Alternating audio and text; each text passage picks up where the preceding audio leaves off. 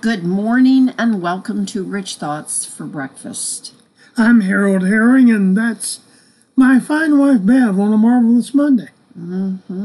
Think of it.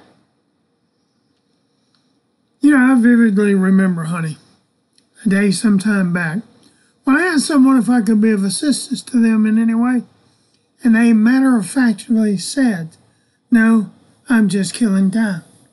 I've heard people use that expression dozens upon dozens of times in my life, and it never fazed me until that day. As I smiled and bid him adieu, Lord said to me, "He's doing more than killing time. He's murdering opportunities." Frankly, I was stunned, but it was such a powerful and profound thought. How do you kill time? Do you use a 9mm Glock or an AK-47? Is it something that you can visualize? Does time suffer when you kill it? No, but you may, because the time you kill will never be available to you again. Why would a person kill time? Just for the record, some people would say passing time. Number one, time is your most valuable treasure. See, it's a stewardship issue. Your time is your life. If you waste your time, you wasted your life. Alan Larkin, author of How to Get Control of Your Time and Your Life, years ago wrote, "Time equal life. Therefore, waste your time and waste your life. Or master your time and master your life." Make no mistake about it. Effective stewardship involves more than money. It will be to account for your use of time as well. Benjamin Franklin once said, "Lost time is never found again." Proverbs 10:27, Living Bible. Reverence for God adds hours to each day. What you do with that time is your decision. You decide, not somebody else, not the passing of time on a clock. You decide what you'll do with every minute of every day that God has given you. Don't be discouraged by others. Nehemiah 6:9, New Living Translation. They were just trying to intimidate us, imagining they could discourage us and stop the work. So I continued to work with even greater determination. That is one powerful scripture. Number two, time you kill, you will never get back, like Benjamin Franklin said. Jim Rohn, the motivational speaker and author, once said, "Time is our most valuable asset, yet we tend to waste it, kill it, and spend it rather than invest it." If there's one thing we shouldn't waste, it's our time. The average life expectancy in the United States is now 78.7 years, which equals 28,725.5, I don't know how that happens, days. The average life expectancy for a woman is 81, and for a man it's 76. For the record, the United States ranks about 26 in life expectancy in the world. Interesting, isn't it? Switzerland has the longest life expectancy with 82.8 years. Here's what we know the day that, Well, the day I remember, honey, one time looking it up, the day that I turned 72. Really? If I lived in average expectancy, I had just under 4,000 days left in my stewardship. Having said that, I should point out that my dad lived to be 95. Hallelujah. And that's much more than the average life expectancy. That's right. My father-in-law, Fred Clausen, lived to be 92. That's another 1,826. So I figure I got 10,000 days plus. From 72. Yeah. But anyway, the real question is, what do we do with our time? And the truth of the matter is if you feel like you have wasted time, you know what? Then learn from it and quit wasting time or killing time or whatever it is you want to say. If you killed, quote, 15 minutes a day, 7 days a week, that equals 451 minutes or 11.48 hours days a month, or more than 2 weeks. Wow. Ralph Waldo Emerson once said, "Only put off for tomorrow what you are willing to die having left undone." Woo, that's powerful. heavy. It is. Number 3, idle time is the devil's playground.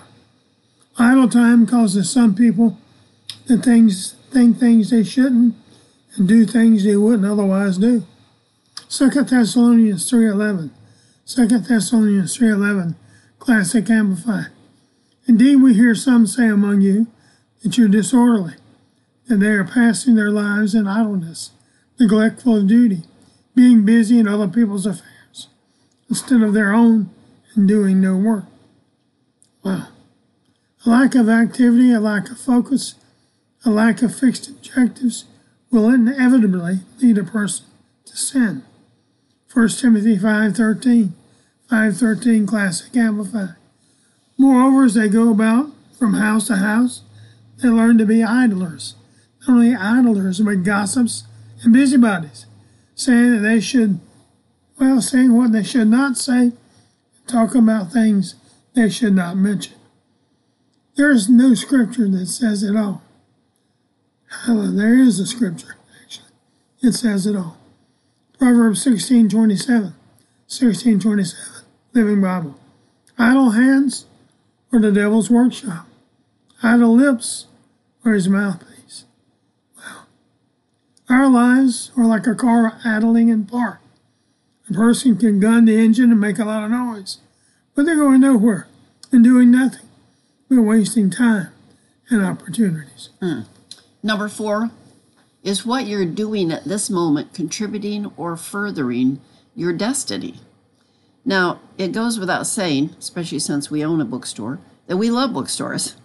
You know, we can spend a lot of time. I like any bookstore. I like to go through it, explore, praying over. My husband's particularly good at this, praying over, selecting books to read. That's an investment of time.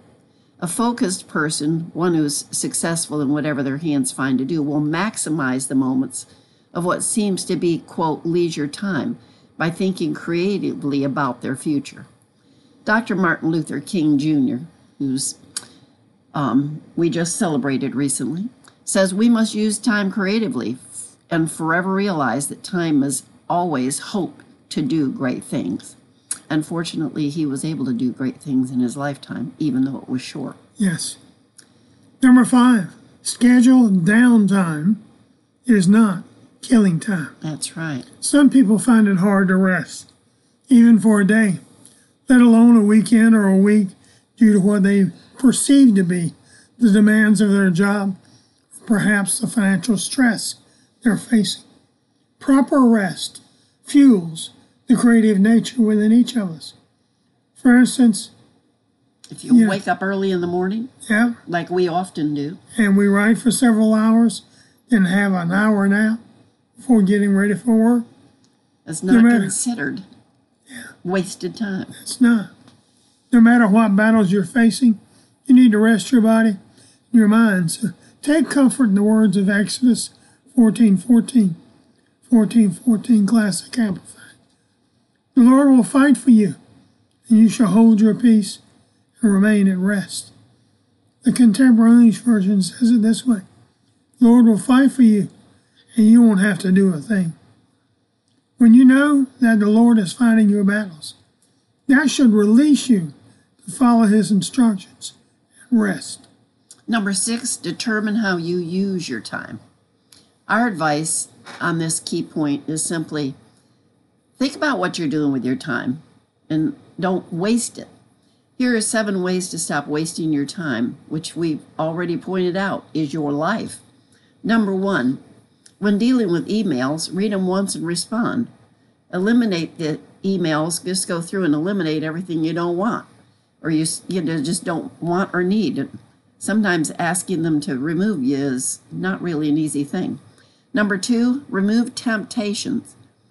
Things that come in that you know are going to tempt you to not do what you need to be doing, then you need to have, you need to be able to go, you would have, I guess what I'm trying to say is this. Like when you're removing temptation, a good Example of this would be like when you go to the grocery store, instead of idling up and down every aisle, just go with your list, get what you need, and then be out of there. Number 3, surfing the net the right way. Reading things on the internet, well, they can increase your wisdom if you know what you're going after, income opportunities, or doing the things that God created you to achieve.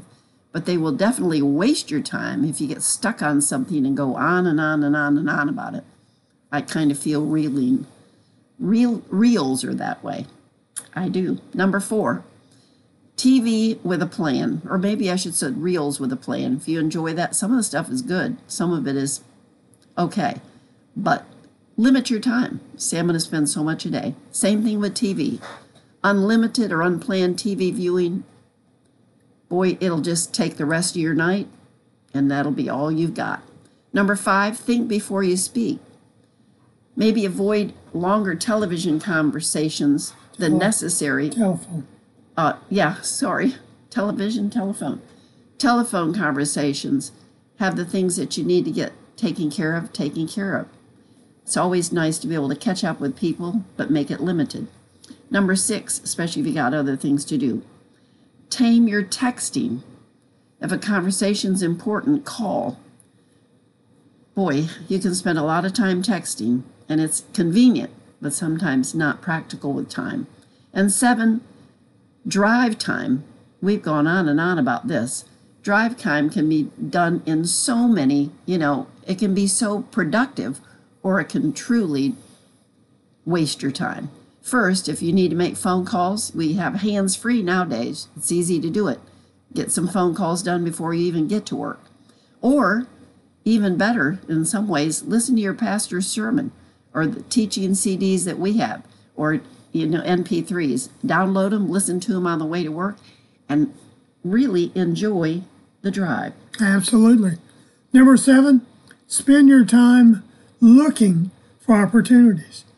American Heritage Dictionary defines opportunity as a favorable or advantageous circumstance or combination of circumstances, a favorable or suitable occasion or time, a chance for progress or advancement. Thomas Edison once said, opportunity is missed by most people because it's dressed in overalls and looks like work. That's it. There are way too many people looking for opportunities in the wrong places. They're waiting to win the lottery, Publishers Clearinghouse, or for some rich relative to pass away before they pursue with passion the thing that's been stirring in their spirit. Orson Martin once said, don't wait for extraordinary opportunities.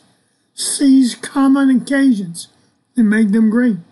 Weak men wait for opportunities. Strong men make them. That's a great quote. Ephesians 5:11 Classic Amplified. Take no part in or have fellowship with fruitless deeds and enterprises of darkness, but instead let your lives be so in contrast as to expose and reprove and convict them. A little further, Ephesians 5, verses 15 and 16. 15 and 16, Classic Amplified. Look carefully at how you walk. Live purposefully and worthily and accurately, not as the unwise or witless, but as wise, sensible, intelligent people, making the most of the time, buying up each opportunity, because the days are evil. We strongly recommend that you visit HaroldHerring.com and search for my teaching, Maximizing Your Opportunities. In that teaching, we share 25 powerful, life-changing facts about opportunities. Can we give you a revelation? If the right opportunity was so easy to find, somebody else will already have it because they've been looking for it. The best way to find the right opportunity is to stop killing time. Hallelujah. And we hope you have a marvelous Monday. If you didn't get a chance to tune in last night, please tune into the program. It'll be on our website. And the actual program is on our will come out social on, media accounts. yeah. Anyhow, until tomorrow morning at 8:30 Eastern, God bless you. Happy trails. And keep thinking rich thoughts from the Word of God. We love you. We appreciate you. Bye-bye.